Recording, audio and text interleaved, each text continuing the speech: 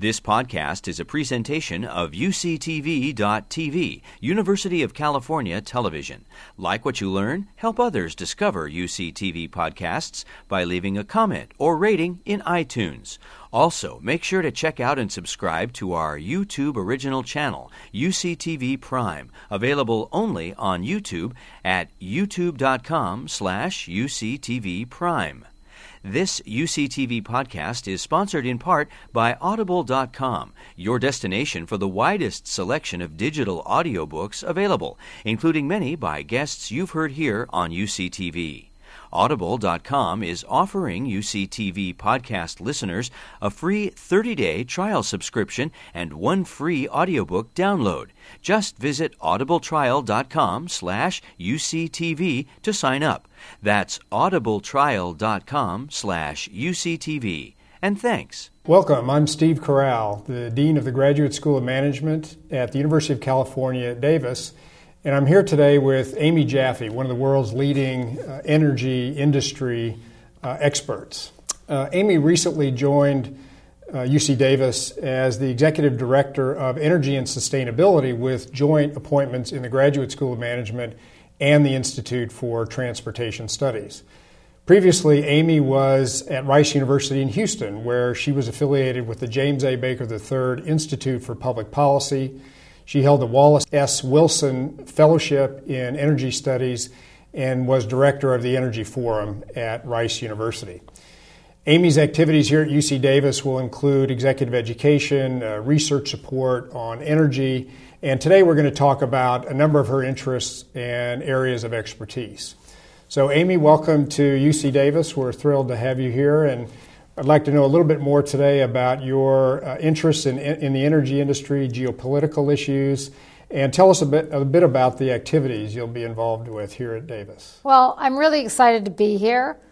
Davis is a world leader in energy and sustainability. I'm very excited to be able to work in the West Village, which is going to be this really phenomenal test bed for the kinds of new technologies we're going to need as we move forward. And it's a very exciting time to be looking at energy. We're having great transformation, even in the oil and gas sector, with new technology and what it's brought for the development of resources from the shale formations, which is really revolutionizing with the way we think about ourselves as an oil importer here in the United States. But it's also a very pivotal time from the point of view of climate change and other priorities, bringing on new technologies, cleaner energy sources, and at a time when the Middle East is in turmoil. And we're going to not only need those new energy sources because we want to preserve the planet, but we are going to need them just to be able to go about our daily life, that we really are going to get to the point, I think, where it's going to become harder and harder to rely on resources that would find their way from the Middle East here to the United States. So you've had a lot of experience in working with large traditional oil and gas companies, and so one of the questions I'm interested in is I'm interested in your thoughts about their transition from traditional oil and gas production and refining to a bigger emphasis on renewables. Do they have the research and development and innovation infrastructure to accomplish that? And are they going to be nimble enough, or are they going to be affected by organizational inertia that will prevent them from making those transitions? Well, it's a very, very interesting challenge. You know, some people say, well, listen, it's not like the railroad companies went out and realized that air travel was going to be the big mode of transportation going forward, and so therefore they switched and started going into the plane manufacturing and plane transportation. But on the other hand, even these giant oil companies are companies of engineers and geoscientists and scientists. And they also have, a stock of people who are MBAs, like from schools like the GSM. And the question is, how as a large organization can you tap the entrepreneurial spirit of startups? And I think that is going to be a very big challenge for the industry. I think there's interest in it. With things like the low carbon fuel standard here in California, you're seeing companies like BP and Chevron trying to think about how to bring cleaner fuels into their portfolio. And also the companies are very much responding to this possibility that we might have ample natural gas in the United States. So you see big players, BP, Shell, moving into what we call liquefied natural gas, so LNG, but for the trucking industry. And you've got big players like UPS who are moving to that as sort of a cleaner, perhaps less expensive fuel than traditional diesel fuel and so forth. So it's really kind of an interesting time to see what technologies might win, what business strategies can work.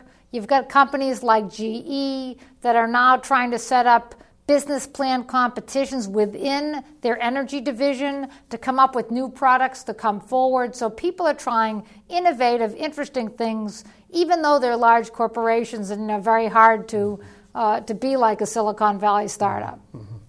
So there's a lot of attention nowadays from consumers and the pain at the pump and the instability in gasoline prices. So what are your thoughts about factors that might stabilize supply and demand and ultimately prices, or may destabilize prices? Well, California has a big challenge. California is what we call an isolated market. It's as if the state's an island because of the Clean Air Act and the mandates for clean air, which are highly important and so not something we can just waive. We have a different specification of gasoline than our neighboring states. And so really we have to manufacture what we need here in California, or we have to rely on, to the extent that we can take an imported barrel, somebody's going to have to take it and add blending stock to make it to the proper specification for California. So that makes it very difficult for us. Anything goes wrong, refinery explosion, too many refineries have maintenance in the same period, something changes very dramatically, a pipeline goes down. It means that consumers feel the pain at the pump immediately. So, but there are some things that can be done on a policy basis that frankly probably should need to be done nationally, but also could be done in the state, which is in other countries, Japan, among the EU countries, South Korea. Actually, industry is required to hold minimum inventories. There's a level at which you're not allowed to bring your inventories down.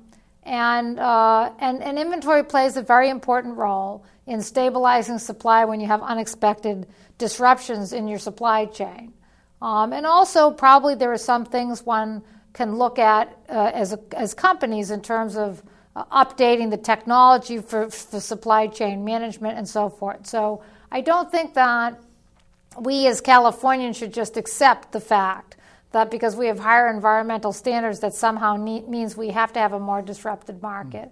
And we should probably lobby that in the United States federally, it would be important to have many states have the highest environmental standards for fuels. And that way it would make the fuel system more fungible. It's not necessary to have different fuel standards for cities with air quality problems in Texas or in New York or Boston from California. At some point, probably a consolidation of standards. I think there's something like 50 or 60 grades of gasoline that are marketed all across the United States, and that's probably too many. So I'm interested in what your thoughts are about the political factors that may make it more difficult to get that kind of standardization. Well, what happens is, and that's the difficult thing we have in gasoline, so you had many urban areas that needed to have a higher quality of gasoline, but much cleaner fuel. And they were the high population places, Texas, California, Florida, New York. And then you've got people out of Montana. And they say, well, I don't want to pay more for gasoline, and we don't have any air pollution out here in Montana, so, we are not going to go in for that whole Clean Air Act thing. And because their city is not, Billings or wherever is not out of compliance with the clean air standards of the EPA, they can have a lower grade of gasoline. So it's an equity issue. Like, we could have one standard of gasoline for the whole country, but it would have to be at the highest standard for air pollution for the non-attainment areas, right? So the politics of that was, people said, well, okay, for those places like Los Angeles that are in non-attainment, they should have to pay up for this higher quality gasoline, but, we in Alabama and we in Montana, we don't have to pay for that. But what it's done is it's created this crazy system where we have 50 or 60 different kinds of gasoline that are sold around the United States. And what it means is that if something goes wrong in one part of the country, you can't bring gasoline in from another part of the country. And that's a cost. And it's a cost really in the end to everyone. So in a recent National Public Radio interview, you discussed the global oil markets and you drew an analogy to swimmers in a swimming pool. Can you say a little bit more about that? Okay, so the big thing in the presidential debates is that we can get to energy independence. So first of all, what do we mean by that? We mean that we could produce the amount of energy we need, not just renewables, but like oil and gas, that we need here in the United States and not have to buy imported oil from the Middle East. And one can see with new technologies for drilling from source rock that we could actually get there. But that doesn't necessarily mean that if there's a disruption in the Middle East or something else happens that raises the price of oil, that we in the United States will necessarily see the lower price. And that is because it's a global market. And so it's one price for all. So the analogy to the swimming pool is we're all having a lovely Sunday and we're all in the pool and someone takes a bucket and they start pulling water out of the pool, it affects the person in the deep end the same amount as the person in the shallow end. It's less water for the whole pool. And the same way, if you pour more water in, it affects the whole pool. It affects everybody equally. It doesn't affect people in the shallow or the deep end differently. So that's what we really have to understand. But it doesn't mean that having more energy produced here in the United States wouldn't help us. And the reason it would help us has to do with our trade balance and the strength of the dollar and other positive things that would come about if we kept the revenue from our energy use here in our own country. And we were not shipping our dollars to Saudi Arabia, to Russia, or other countries like that. If we were paying someone who's producing oil in Texas or Pennsylvania, or with the new oil, maybe even Ohio, Florida, or California, then that money stays in the U.S. economy, and it is better. We would be able to wind down our current account deficit over time. So maybe that's a good transition to my next question, and it was about your recent book entitled Oil, Dollars, Debt, and Crises, The Global Curse of Black Gold, which is a very intriguing and provocative title. So tell us a little bit more about the market dynamics and the kind of boom and bust activity that you've seen in this market and this dynamic of the role of the banks, currency valuations, energy price crises, and so on. So say a little bit more about that dynamic. Well, so we have this dynamic where we're having a good economy, we're having a lot of growth, China's having a lot of growth, right? So oil demand goes up because it takes more energy, the more economic activity you have. And as the price goes up, there's a lag between the time it takes an oil company or producer to go out and drill for that oil and then bring it to market. Right. So the price keeps going higher, right? The higher the price goes, now we're importing a lot of oil, so we're sending that money out to a Saudi Arabia or Venezuela or a country like that. And especially with the countries in the Middle East. They have small populations. They're not manufacturing-based economies. So you're pouring billions and billions, hundreds of billions of dollars into an economy instantly as the price is going up. And they can't absorb that money. So they put it in a sovereign wealth fund, and then the money has to come back out into the international financial system. So your pension manager is recommending a stock, but so is the pension manager for the money manager for Saudi Arabia's, sovereign wealth fund. So you have to imagine it like you're at an auction and there's one guy who wants to bid for painting. Okay, painting goes for a certain price. But if there's 100 people chasing the same painting, you get an inflation. You get what we call in financial terms a bubble. You get this giant financial bubble. And we saw this in 2007. The bubble was in real estate. The bubble was in London real estate. You had our money coming into certain financial derivative products. And so what happened is the bubble gets so big that it pops. And the next thing we know, we're in a financial crisis. And the low interest rates aggravated it this time, so it was a very difficult thing. People lose their jobs. And then as people lose their jobs and businesses can't move forward because of the financial crisis, that lowers oil demand. And so oil prices fall, which we saw in 2008, 2009. So you have this boom-bust cycle. And really the best way to ameliorate it is to have a steady program in alternative energy, to try to improve energy efficiency, which is something we work on very strongly here at UC Davis. It's a critical element to sort of getting us out of this boom-bust cycle where we suddenly have an oil crisis, we are all paying too much at the pump, the next thing you know we're in a recession, oil prices fall. We really want to be in a more level situation, and energy efficiency, detaching our economic activity from the rising amount of oil that we need to do it, is a critical part of sort of getting out of this cycle we've been seeing since the 1970s. So let's come back to this theme of energy independence. And in the minds of many political leaders, this has been a very salient and important issue, a high priority.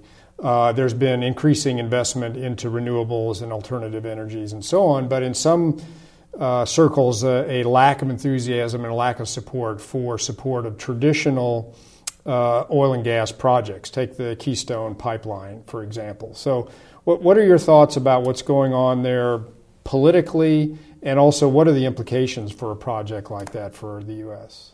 Well, I tell people we have to be realistic, right? And I strongly believe that we need to move to alternative energy, and we need to make the investment to do that.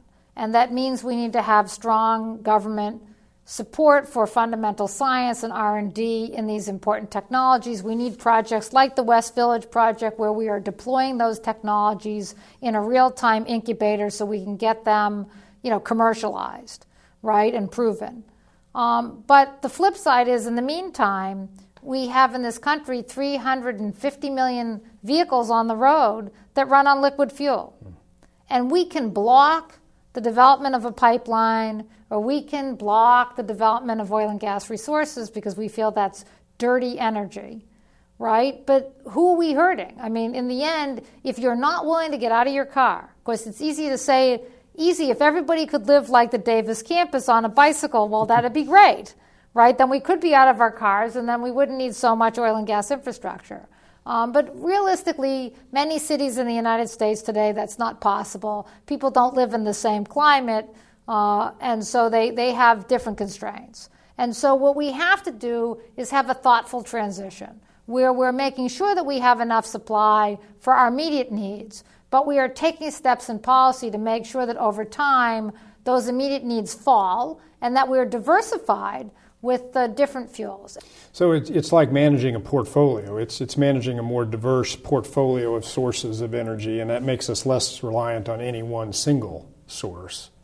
That's correct. And if you look at, people say, politicians always focus on, the insecure nature of oil from the Middle East. And, it's certainly looking very insecure today with the Arab Spring. But if you look at Japan, they had this terrible accident at Fukushima, right, as part of the tsunami, very unexpected, very black swan. But now they're having to reorganize their entire energy system. And it's affecting companies as broadly as Toyota, which was about to launch a dual-fuel plug-in car in Japan. And, of course, now there's these terrible electricity shortages. So it even affects the future strategy of a car company. So, but the good news for the average Japanese is if they only had nuclear power and they didn't actually use other things for fuel, they didn't have LNG natural gas, and they didn't have renewables, and they didn't have some oil-burning power plants and so forth, and they had to bring down all their nuclear plants for safety reasons, and people would be sitting in the dark. So we have to have a diversified profile. And, we're just now really seeing the possibilities with new technology of having a diversified portfolio in transportation fuel. And that was the exciting thing for me to come here to UC Davis. We are the leaders in this area, thinking about the policy that goes with that, thinking about the technology that goes with that. And this is something we must do. We must do it because we're not really going to be able to rely on some of the foreign sources for oil that we have in the past. And we must do it because we know we have to protect the environment, and this is the best way to do it, is to diversify our transportation system. And Californians know it better than anybody else. We know what the consequences of using fuels that pollute the air. We can see the consequences of climate change in terms of sustainable agriculture and other kinds of things where we know what the risks are. Very interesting. Can I just go back for a moment to the Fukushima tragedy? And I'm just curious about what your thoughts were about the recent decisions by the Germans to pull back from their emphasis on nuclear power. Was that a reaction to Fukushima, and was that an overreaction on their part? It seemed to me to be quite a large swing in their energy policy. It's very challenging, I think, in the energy policy space not to overreact. Because, energy production is industrial, right? So whether it's the Fukushima accident or the Macondo spill in the U.S. Gulf of Mexico, when we're confronted with a temporary failure in a technology, whether it's because of a natural disaster or because of human error, the impetus, the knee-jerk reaction is to say, we shouldn't use that technology anymore. That's too frightening. We don't want to have the risk of that technology, right? And so you get things like you have a 1,000,000-to-1 accident in Japan, and it causes some people as far away as Germany to close off their nuclear program, right? Because people who live near plants become fearful. What if that happened here? The problem with that approach is that life is not risk-free.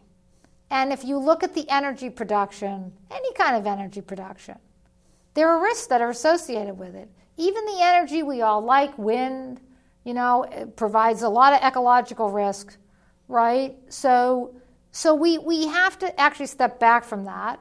And that, I think, is a great thing that we can do at the Graduate School of Management with energy companies, which is to help them understand how do I run my business so I lower the chances that I'm going to have a catastrophic accident, or I lower my chances that my business will be affected by one of these incredible black swan risks that could happen from external factors like natural disasters or wars, right? And that's a business challenge, right? I mean, we don't want to just abandon a successful technology because human beings can't manage it as a business.